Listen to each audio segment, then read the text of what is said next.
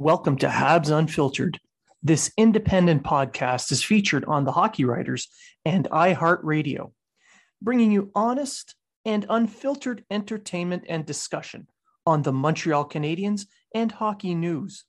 Your hosts, Matt Smith, Treg Wilson, and Blaine Putney, are proud to be one of your trusted sources. If you are talking about it, so are we.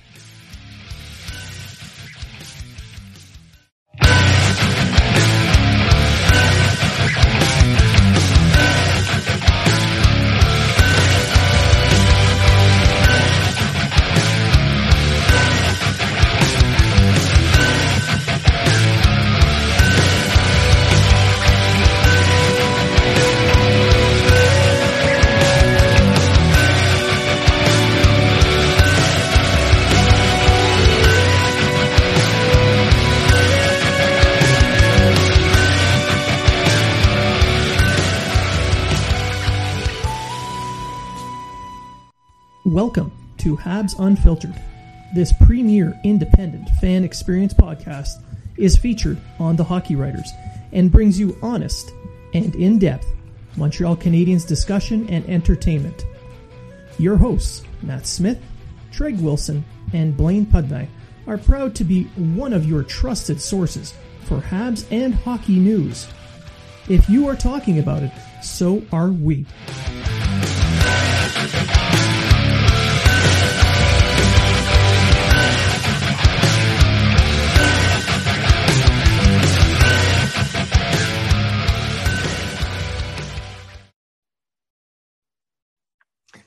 Welcome to Habs Unfiltered, episode 193. I'm your host, Blaine Putney. I'm joined by my co-host, Matt Smith. Good evening. And we are joined now by special guest, Mike Commito, author, podcaster, writer extraordinaire. Welcome to the show. Thanks for having me. It's great to be back. Oh, it's our pleasure. It's a shame that it took this long to get you back on, but you are one busy man. It's been a busy couple of weeks. I think I've done a number of podcasts, which I'm thankful for always for those invitations to have me come on and plug the book and share my thoughts. So yeah, it's an exciting time when there's something to kind of talk about. So I mean, it's been a whirlwind since the book came out last week, and no end in sight. So pretty happy about that. So for those who don't know, Dundurn Press just released your second book, Hockey 365, a second period. So I believe that is available online and at all major bookstores as well, is it not? Yeah, wherever you like to buy books, you can probably pick up a copy. If you like to, visit your local bookseller, if they don't have it, you can ask them to bring it in for you. Otherwise, in Canada, it's available at Chapters or Indigo, and of course on Amazon as well. Now, for those who may not have read your first one, can you give them an idea of what kind of layout you give in these books? Yeah, so it's 365 short hockey history stories, one for every day of the year. I always, after this, usually add the caveat that there's actually 366 stories because I account for leap years.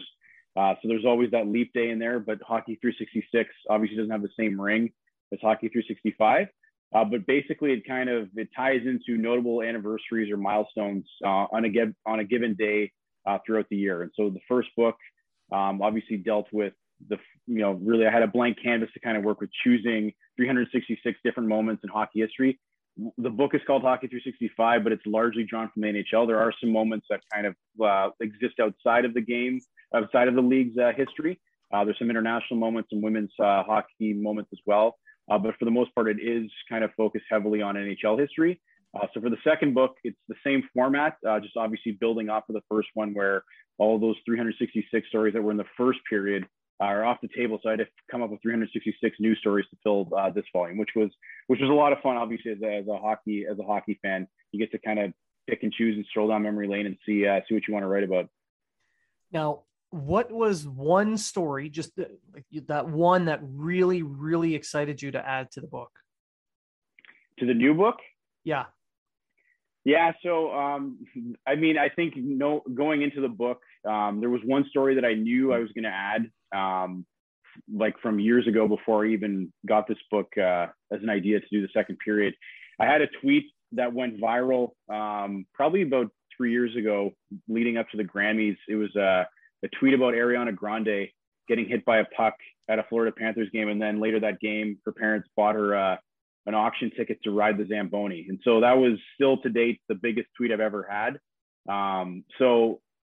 Because of that, I'm like, well, I should probably put that in the book if I ever write a second volume, right? So I did that story. So instead of, probably a more notable moment in the game's history, I chose to include that in there. And so the fun thing about writing that story was I tried to include as many song titles from Ariana Grande in the story. So it definitely reads a little clunkier than maybe some of the other stories because I'm trying to shoehorn in those song titles wherever I can. I think I managed to put in, I don't know, I want to say 12. Don't quote me, but yeah, it was fun. I mean, there was a lot of stories in the book that were fun, but I think that was one where, because of the notoriety I got with that particular tweet, I'm like, I kind of have to put that in there. So that was one where I earmarked it right away, saying we'll find a way to include that in there, even if it meant having to kind of jettison, another story that happened on that day. But there'll be a third period, so I can probably find whatever story was shelved for that one. I can throw that back in there. So you basically dad joked your way through it. Treg is going to love that story because Ariana Grande is pretty much his whole playlist at the gym, right? So yeah, it is. He's gonna love it. He's gonna love it. So with the second book, you said, obviously we've got 366 days of hockey history. Were there days that you maybe started to write a story about one thing and then you're like, I have a better story, and then totally scrapped it and then went into something else? Yeah, no, there was definitely a few of those. There was one story where, because I was writing this like in the summer of the first wave of the pandemic still. And so there was stuff that had happened that hockey season that I didn't really think about because I hadn't really, we were living it as it was happening, right? So it wasn't usually in the standard tweets I would send out every day, which is where I usually got a lot of my information from. So like for February 22nd, I forget what story I actually wrote. I forget what the original story was. And then at some point in the summer, I remembered that the David Ayres story happened against the Leafs against the Hurricanes. And I was like, well, I have to put that in there. So I ended up chucking whatever story that was. And I wrote a story about, David Ayres coming into that game, ultimately becoming the first, e-bug in NHL history to win a game. So that was one example. There was another example where I had written a story about, when the Wild fired GM Paul Fenton. And I think I didn't really like that one because I think at the time, we look back at Fenton's moves and, we're like kind of, he got panned for a lot of the stuff that he had done. But obviously I think in the last couple of years, like the Wild aren't, I think necessarily as hamstrung as maybe we thought they would be after he left. And so I didn't really want to leave that one in there because, I think ultimately you can criticize the moves that he made while he was there, but ultimately I think over time, you'll kind of evaluate some of those trades and say maybe we were too harsh on some of our evaluations. So I got rid of that one just because I never really felt good about it anyway. And I replaced it with a story about Kelly Hrudey retiring and then obviously going to the broadcast booth, which was a little bit more, I think, the tone of the book, the tone tries to be obviously factual, but also fun and a little bit lighthearted. So I thought that was a better fit. But certainly, as a Leafs fan, I had to put that in there as much as obviously that was like the focal point of that season. I think as we look back on the historical record, I think that'll obviously still be something we're talking about in, 5, 10, probably 50 years from now. So there's a lot of Zamboni based stories. Yes, there is. Well, I mean, in the first book, I had the story about Frank Zamboni, who obviously invented the Zamboni. I celebrated, I think it was his birthday that I used and kind of made an argument that, he should be in the Hockey Hall of Fame, which he's not, which is pretty criminal. So, it's complimentary there that in the second period that there's still some Zamboni tie-ins there. So now you obviously didn't have time to add too many Habs stories as there hasn't been much going on in history for the Canadiens lately, but you had a few. So what's one that kind of sticks out for you? Yeah. So I think one that was interesting for me, kind of going into the writing process was, there's that story, about Maurice Richard scoring eight points in a game, 5 goals, 3 assists. And the context of that story is that he did it the same night, after he moved his family into a new place across town. And it's been immortalized in a Heritage Minute. You've got, the actor who looks like very similar to Maurice Richard, like lugging up furniture up this spiral staircase. And obviously anyone who's been through a move knows that it's the worst. And the last thing you want to do at the end of moving in all day is go in for a shift, whether it's on the ice or in the office. And so I wanted to include that in there because obviously it was a historic night. It was a record-setting evening for him.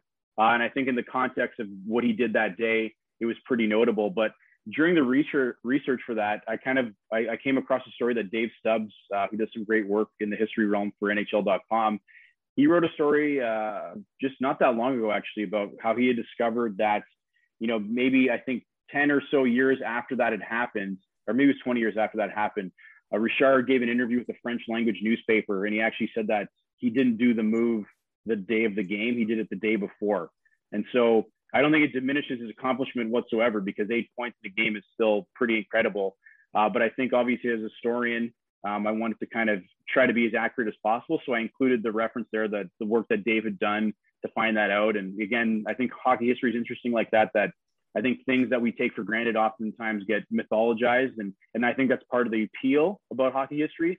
But I think that as historians and storytellers, we obviously have the obligation to try to, be correct with the record when we can. And like I said, he could have sat on the couch all day and scored 8 points, and it would still be an incredible night. But I think it also just makes him a little more human, that we can all, kind of appreciate the fact that at the end of a day of moving, if all you did was crack a cold beer and admire your work, then I think you're doing okay. Matt, you got a question? So you've had quite a few people that have reviewed your book, or that have said some very good things about both of your books, actually. Maybe can you share maybe some that maybe surprised you, or some of the ones that you kind of took to heart a little bit more than the others? Yeah, I mean, I've been fortunate enough that people have been very generous with their time to even look at the book, let alone offer up some nice words about it. I think that's always the scariest part as an author, when, after you've been working on something for over a year, there's really only like an inner circle at the publisher, or maybe within your family, who's seen the stuff that you've written. And then once you kind of ask people to start reading it for you with the hope that they like it, that's really the first time it's been out in the world. And so you never know if someone's going to read it. You're obviously not going to please everybody. But I think the fact that I was able to get the attention of, I think, a lot of people in the hockey world who I've admired for a long time, and just even to have them agree to read it, even if they didn't offer up like any positive endorsement, the fact that they were willing to like take the time out of the day to talk to me, somebody that most of these people have never met before or have ever interacted with, honestly means the world. So like, I'm always grateful for that. The nice thing, I think with both books is that you always get like, there's at least some person who gets their comment on the back of the book. And in this book, there was actually quite a few that we included in the inside. But I mean, the first book I had Frank Saravelli on the back, which is great, obviously. But this time I had Ron MacLean, which obviously for me, growing up, it's always been a name that's loomed large for me. And so, I mean, he said that looking forward to a game and circling the date on the calendar is great, but I'll take making a date to read Mike Commito in the greatest games any day. So that's one for me. But again, anybody who offered some kind words for the book, I appreciate everything they did. But I think having Ron MacLean, on the back of this book is really the icing on the cake. Is it because you were concerned that maybe Frank Saravelli would have leaked your book like he did the Kraken's expansion draft? Yeah, well, luckily Frank read this book again. He also offered some nice words. That was before the expansion draft, though. So I think that was before all that. But yeah, certainly now I think if there's a third period, that'll be online before it hits bookshelves. Yeah, on his Twitter account. Yeah, of course. Yeah. And on this day, he wrote this story. Yeah. Here's every story of every day. My Kraken release. Yeah. But your method for writing the book, I mean, you're a busy guy. You work full time at Cambrian College. You write for the LA Kings. I mean, you got your family. It's not like you have a well of time. So how did you go about doing this? Yeah, no, that's I think the juggling act that a lot of us do. But I think because we're all passionate about hockey, we find the time to carve it out in our lives to do it. But truthfully, I think one of the silver linings of the pandemic, at least early on, was it was kind of a blessing in disguise, because the work that I was doing for the Kings and the Wolves was kind of put on hiatus because we didn't really know when hockey was going to come back. Obviously, we knew that the NHL season resumed in August, but the Kings weren't part of that playoff picture. So I kind of finished my last story for them around March. And then they kind of told me, you're going to be kind of like furloughed indefinitely. Same with the Wolves, because we didn't know when they were coming back. And so I thought that I hadn't planned on writing the book when I did, but I figured with so much time that I wouldn't be working on Kings or Wolves stuff, like this was the time to do a book. I think the challenging part about being a writer and an author is that book projects take up so much time, and it takes years for them to reach, an audience to read it. Whereas like an article, you can spend a day or two writing it, and then the next morning somebody can read it and you can talk about the story that you wrote. So you get that immediacy that you don't get with a book. So I always was careful that whenever I write my next book, I would obviously have to balance my online writing commitments. And because they were kind of shelved at the time, I thought there's no better time. I'm not going to get like a 4-month window or even longer than that, right? Because I knew that the Kings weren't going to play in the playoffs, so they weren't going to really have any room for me to do some writing. So it was really like this big block of time that I had that I thought, if I'm going to do this second book, like now's the time. My wife likes to joke that, I like to joke that I asked my wife for permission to do the book, or that we talked about it, but she just says I went ahead with it anyway, which did present some challenges throughout the pandemic. We had our second daughter last March. So, while I was in the middle of writing the book, she was only a few months old. We all made it work, and the book's out, and everybody's doing well now. But it's stressful sometimes trying to balance obviously your job, your family, and your side projects. But I do think that the timing, just kind of worked out for the best, and I jumped on the opportunity. Matt?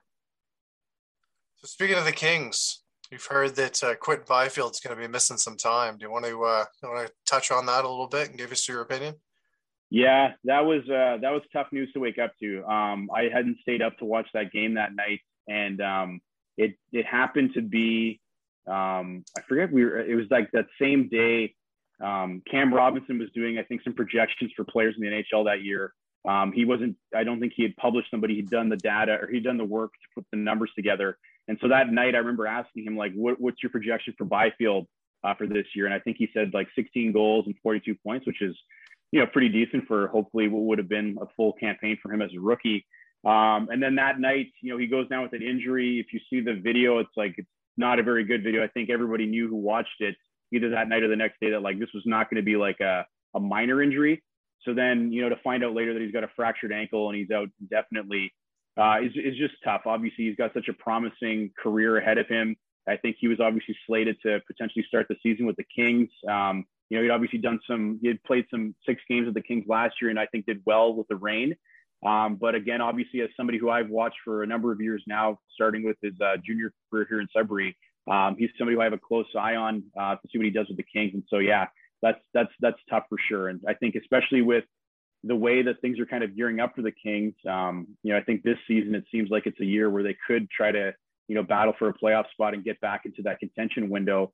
It would have been nice to see Byfield start with them and see what happens. But I think obviously, he's young, he's strong, he'll bounce back, but obviously not the way that any Kings fan would like to see the season unfold at the beginning. I know some Wolves fans are kind of hoping he goes back to Sudbury and joins Quentin Musty to team up. Yeah, you 2 Qs on one team. So yeah, that's I'm excited to see the Wolves. Obviously, it's been a couple of years now. I think the last time I went to a Wolves game was February 2020. And so I'm excited to see what they're doing. They just announced their leadership group yesterday. So Jack Thompson, who's a Tampa Bay prospect, is the captain this year. And Chase Stillman, who was drafted by the Devils this past year, is one of the assistants. So it'll be great to get back in that old barn, see what they can do this season. But yeah, it was kind of unfortunate not to be able to see Quentin finish his career, in Sudbury, given what happened, last year and whatnot. Now we'll shift back to the NHL, but did you get a chance to watch the All or Nothing series as a Leafs fan? I did. So ask. Yeah, I guess it came out on Friday, and I started watching it Friday night. Got into a couple beers and thought that I think I'm just going to watch this whole thing tonight. So it's funny because I rarely stay up late unless it's the night where I'm playing hockey and I obviously come home late. But it just so happened that the one night I can't even remember how long I've stayed up late. My daughter woke up in the middle of the night with a fever, and then we were up, for a few hours. So it almost made it even worse that I picked that night to watch All or Nothing. I mean, obviously, I've heard some Leafs fans who are saying I'm not going to watch it, and I respect that. I think that we've all lived through that car crash, as you might want to call it, playoff round. But obviously, you guys have a different perspective than I do. But I enjoyed it. I mean, I thought it was obviously really well produced. I like some of the insights that you got to some of the players and personnel. Obviously, I don't think you got like complete, look behind the curtain, obviously, but I think you still got some interesting tidbits there, just around Sheldon Keefe's philosophy. I love Joe Thornton still. Obviously, he's with Florida this year, but I think you got to window a little bit more into his personality and just kind of see how much he loves the game and how much he loves being around the guys. But yeah, as much as it's painful to have relived that final moment, I think honestly the more painful thing was not obviously the outcome, because the outcome, as a Leafs fan, I went into that series fully expecting that this could go the other way. And even after they got that 3-1 lead, I remember, my father-in-law, who's a ardent Habs fan, was like, well, I guess this series over. I'm like, I don't know which team you're talking about, but I've been a Leafs fan for my entire life, and I would not be saying that if it was me saying this, because I've been down this road before. But the hardest part was obviously seeing the Tavares injury again. That was, I think, probably the toughest part of that documentary. But certainly, I think, you could see how they might have thought that this year would have been a great year to have all this access. But, I think either way, it was still well done. But obviously, as a Leafs fan, it's not something you're going to be like, I can't wait to watch this documentary, right? Which is, I think as for non-hockey fans and non-Leafs fans, I'm not really sure like who the market for this would be now. I think obviously they thought that if the Leafs went on a run, you could pull in some other, non-hockey fans who might want to follow some of the players. But I think, this is largely a documentary for Leafs fans. And I think we've had a lot of heartache over the years, and, it's not as exciting to turn it on and be like, okay, let's buckle in and relive this ride all over again. Yeah. It was kind of like people watching the Titanic. Know that there's going to be a massive accident at the end, but you just watch because it's fun. Yeah. But as Habs fans, Habs fans tend to, in this case, be cheering for the iceberg. Yeah, no doubt. I don't think my father-in-law, like I said, is a Habs fan. I don't think he'll watch it. I told him it's he might enjoy it. I think maybe just for that final episode, but we'll see. I'm going to go out on a limb and say most non-Leaf fans probably won't watch it because we're already bombarded with enough Leaf coverage throughout the year. Maybe that there's going to be a camera there when they're at Red Lobster or something in a few days, or whether like right now they're in Muskoka at somebody's cabin. Yeah. So maybe there'll be a camera there. I guess we'll wait and see, or maybe we'll hear more about how this new cross-checking breakdown is going to help the Leafs win the cup. Like, yeah. There's always a new angle. There's always going to be something. Yeah. But as a Habs podcast, we'll shift over to a couple of little Habs tidbits. And today, as we record, it's the 7th of October. Carey Price came out. It was announced today that he is entering the NHL's assistance program. So he's out for at least 30 days. And from his wife's Instagram post, it seems it's all based on mental health. So how do you, what's your view of the impact of these big name players, these stars in the game, seeking the help and making it known that they are struggling and that there is help? I think it's obviously an important time. I think that we've seen obviously over the last number of years that a lot of these, big name players have come forward and I think divulged some of the struggles they've had. I think obviously recently with Jonathan Drouin as well, like that's another thing where I think that a lot of people can relate to that. And I think that only does good things, I think, for ending the stigma around mental health challenges. I think obviously, it's a tough loss for the Canadians, to lose him again, along with, I think, the injury that he was battling back from as well. And certainly this kind of lets him back. But I think if he's able to get, obviously, the help, that he needs, I think that's nothing that can only be a good thing. And I think what also kind of brought it home was I saw that, his wife, Angela, shared something on Instagram where, Carey had made this decision to not only help himself, but help his family, right? Because at the end of the day, like these athletes live a whole nother life and they have their own families, right? And I think that mental health is something that not only affects you, it affects the people that you live with and the people you love and the people who care about you. And so I think, it's a courageous thing for him to do that. And again, I hope that he's able to get the help that he needs and that he's back on the ice, healthy and in the right frame of mind in the very near future, but certainly wouldn't obviously want to rush that process, want to make sure that he gets, all the treatment that he needs to get back to being himself, for his wife and his kids. And in the same press conference, it was announced that Marc Bergevin is not going to be negotiating a contract throughout the season, this being his final year. What do you think is going through the mind of Molson when he's looking at a lame duck GM in his final year in Montreal? Yeah, I mean, I don't know. I did catch that tidbit that kind of obviously I think was like a footnote, and I think what the more important part of that press conference was. But yeah, it's kind of, and you think back, like he's been there for such a long time. You just wonder, maybe is this the end? Obviously, they had an incredible run last year. I think you could argue that if they didn't go on the run that they did, maybe that might have been the end. It's possible, but we'll never know that now, because I think certainly he ensured that he would be coming back, and ultimately, I think could want to extend that contract further. Whether or not it's just kind of something he does, he's saying that now because he wants to focus on what's happening this season, especially in light of what's happened today. That he certainly has maybe bigger things to worry about, but yeah, I think it'll be interesting, to see what happens at the end of the year if he decides to hang them up, or if maybe it's just something they'll hash out in the offseason. It's just a way to kind of keep the focus off of him and focus on, I think, what's more important. Now, if you were, I'm going to put yourself in the shoes of a guy who's in the last year of a contract, who might be trying to get another contract. What would you do when your star goaltender is out for the minimum of a month, maybe longer, and your team has several other injuries? What would you do to fix or kind of allow this team to tread water at the start of the year? Yeah, well, I mean, I think there's almost kind of like a bit of a freedom that comes with having such a short leash, because, if you're in the first year of a 5-year deal and you start to make some rash decisions, you end up hamstringing yourself in the coming years, right? Just to keep your team above water. Maybe those moves help you kind of stay afloat, but over time, they maybe weren't the best long-term fits. But because this is his last year, and whether he's leaving or he's going to go to another team, or he's going to try to hash out an extension in the off season, I think this is an opportunity again for him to showcase what he can do.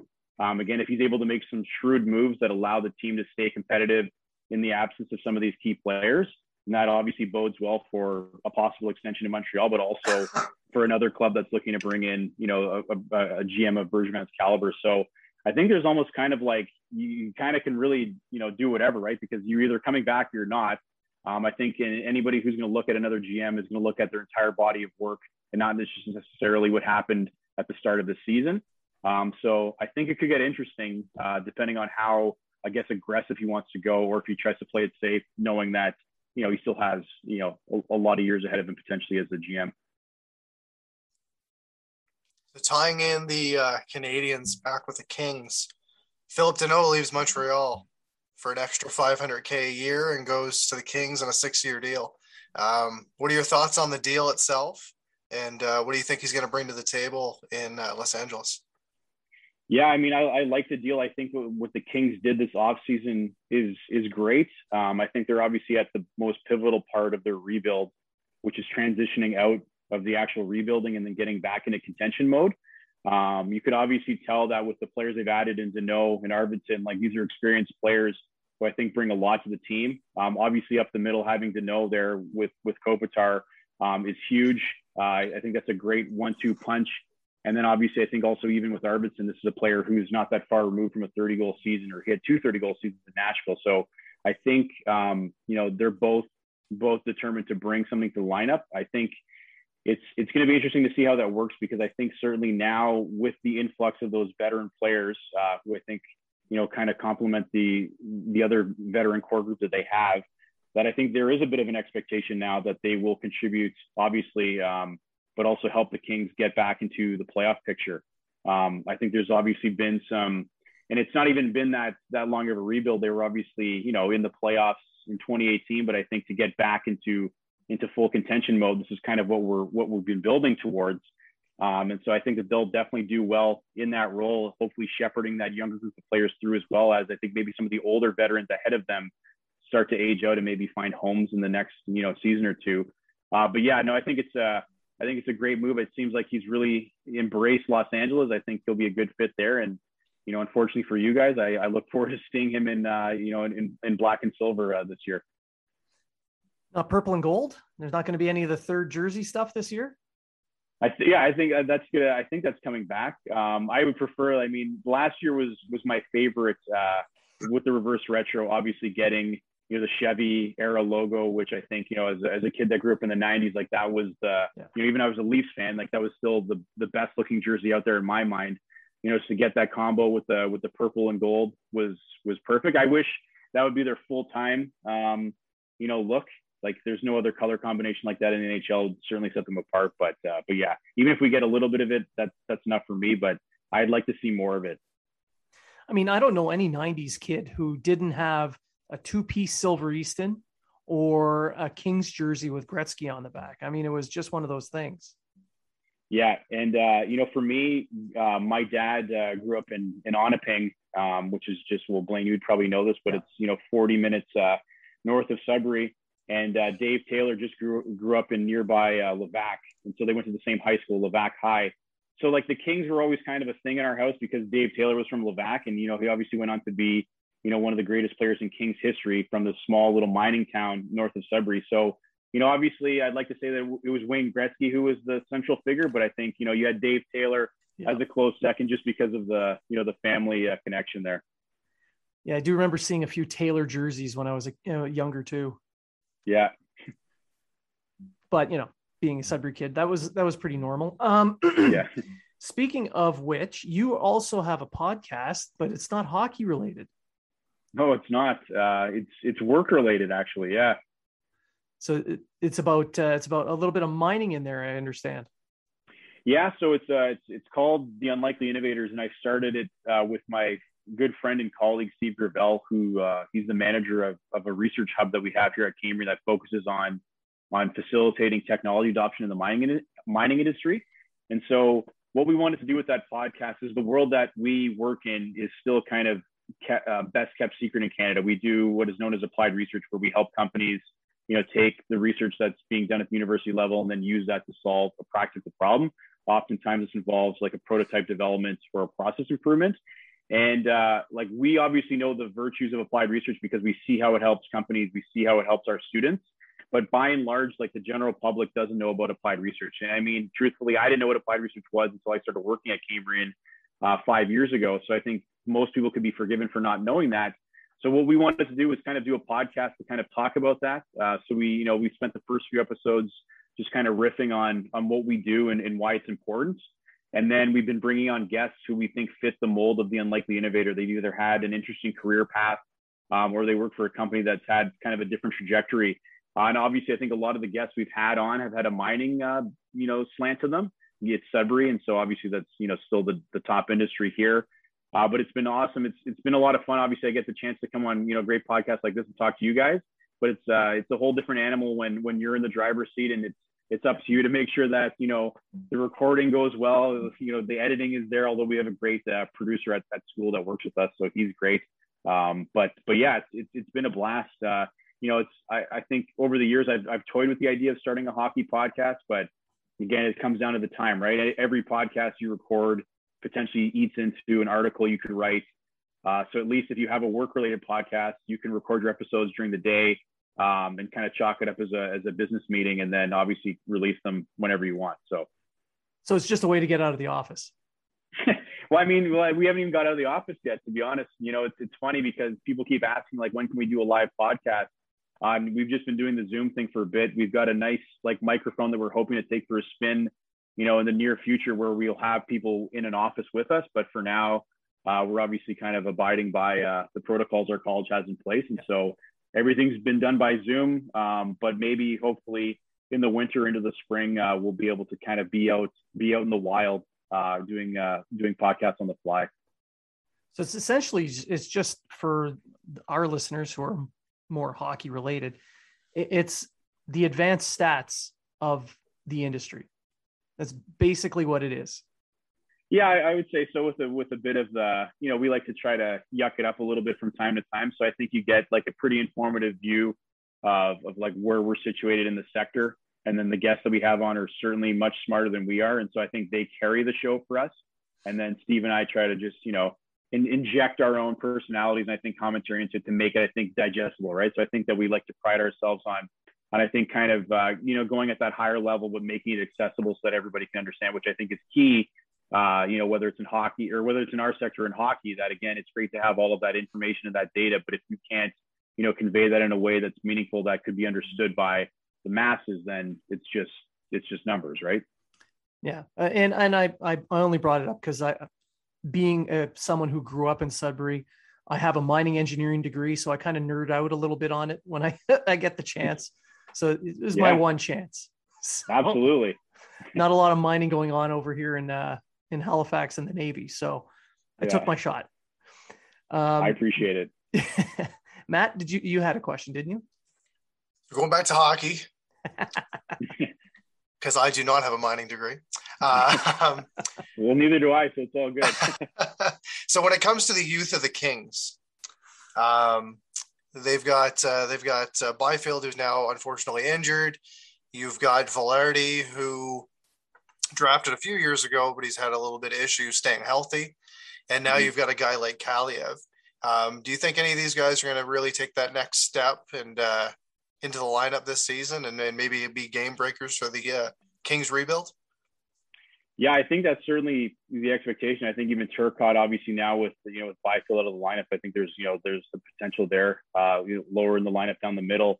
But I think, as we're talking, I think last night there was an Artie party. Kaliev got a hat trick to power the Kings to that comeback. So I think that, certainly that is definitely the expectation. Kaliev is another player who I've, had the chance to see live a couple times as they kind of passed through in Sudbury, but certainly somebody I'll be keeping a closer eye on now. But yeah, I think that's kind of the I guess the fun, but also kind of, not unnerving part, but now you've got all of these young players. They're certainly not all going to make the team, and they're not all going to make those next steps at the same time. But I think if they're able to balance out, the influx of those veteran players that we talked about earlier and have these guys take that next step in their development, like that's what's going to fuel that next stage of the rebuild, right? And so I think that when you saw a lot of these guys playing pro last year, they got that experience under their belt, and now it's just a matter of trying to convert it over to the NHL. I'm really excited to see what Kaliev can do if he sticks around, because again, he's got a wicked shot and loves scoring goals. So I think he's a fun guy that could add a lot of levity to that team. Well, I think we covered quite a bit. I know that you were recently on Ian McLaren's Locked On Bruins show, and you guys talked about the beef and bird. So this is my Sudbury nerd out moment here again. So I would refrain from going to the beef and bird if anyone's listening. Go down the street to the Nickel City Inn, ask for a guy named Marcel. It's my father. He'll hook you up. Much better bar. I'm going to do that now, though. Now that I know who I'm looking for, I'm going to go up and talk to him. That's right. Way better. Less Bruins stuff, too. It's Chicago I can stuff, appreciate that. I can appreciate that. It's still Chicago Blackhawks stuff, but it's not the Bruins. But no, I want to thank you for coming on the show. I really appreciate you taking some time out and coming here and chatting hockey and helping me nerd out with my mining stuff. I do appreciate that very much. Oh, no, I appreciate you guys having me on. Again, I always appreciate the chance to talk about the book and talk hockey and again, talk Sudbury and mining. So thanks again. Just a reminder for our listeners, could you give them an idea of where to find your stuff? Yeah, so you can primarily find me on Twitter. I'm at Mike Comito. That's where I'll post any articles I do for the Kings or the Wolves. Also post where you can find the book on Twitter. But obviously, as we mentioned earlier, pick up a copy of Hockey 365, the second period. You can find it wherever you like to get books, Amazon, Chapters, or your local booksellers. Again, thank you very much for coming on the show, and best of luck with the sales. I know at least 2 people bought them here on this show.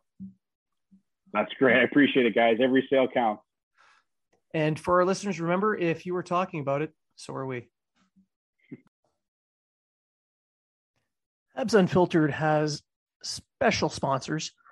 Go to seatgiant.ca to save 35% on all your fees when purchasing tickets to NHL, CFL, Major League Baseball, concerts, whatever event Seat Giant sells. Use the code UNFILTERED20, save 35% on your fees.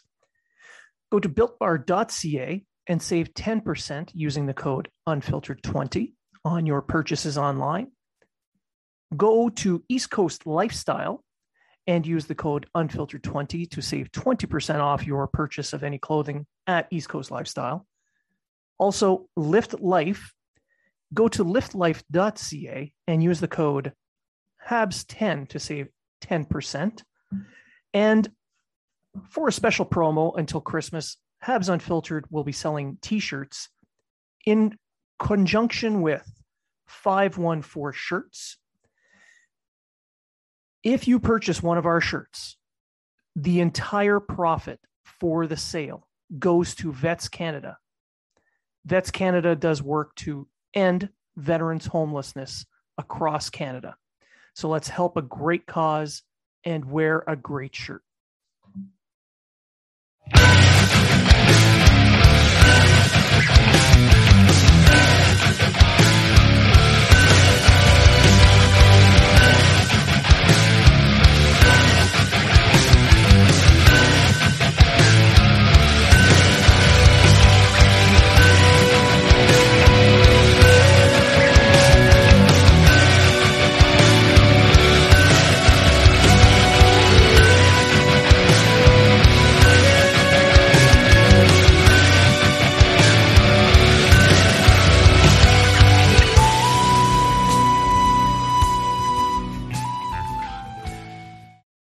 The Podcast Super Friends is a monthly meeting of 5 podcast producers. Hi, I'm Catherine O'Brien from Branch Out Programs in Baton Rouge, Louisiana. I'm John Gay from Jag and Detroit Podcasts. I'm Matt Kundle from the Sound Off Podcast Network. I'm David Yaz from Pod 617, the Boston Podcast Network. And I'm Johnny Peterson from Straight Up Podcasts. Together, they form the Podcast Super Friends, an alliance of podcast masterminds sharing best practices, insights, and discussions to help make you a better podcaster.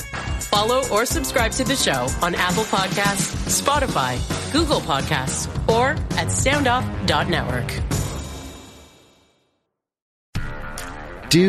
Did, Will, the Story of People podcast is now available on the Crier Media Network. The first 5 episodes are here and feature some incredible guests that fit into one or all 3 of those categories. Ready? Tara Sloan from the San Jose Sharks Undercurrent podcast at NBC Sports. Marianne Iveson from Iveson Voice and the Let's Take This Outside podcast to talk about the world of outdoors as well as voiceover land. Ariana Hunsicker, future Canadian Paralympic swimmer, already winning tons of awards for this country.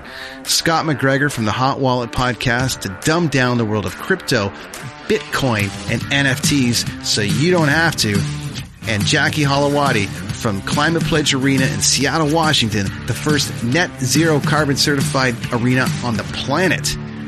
Wherever you get your pods, wherever you watch your pods, and on the Crier Media Network.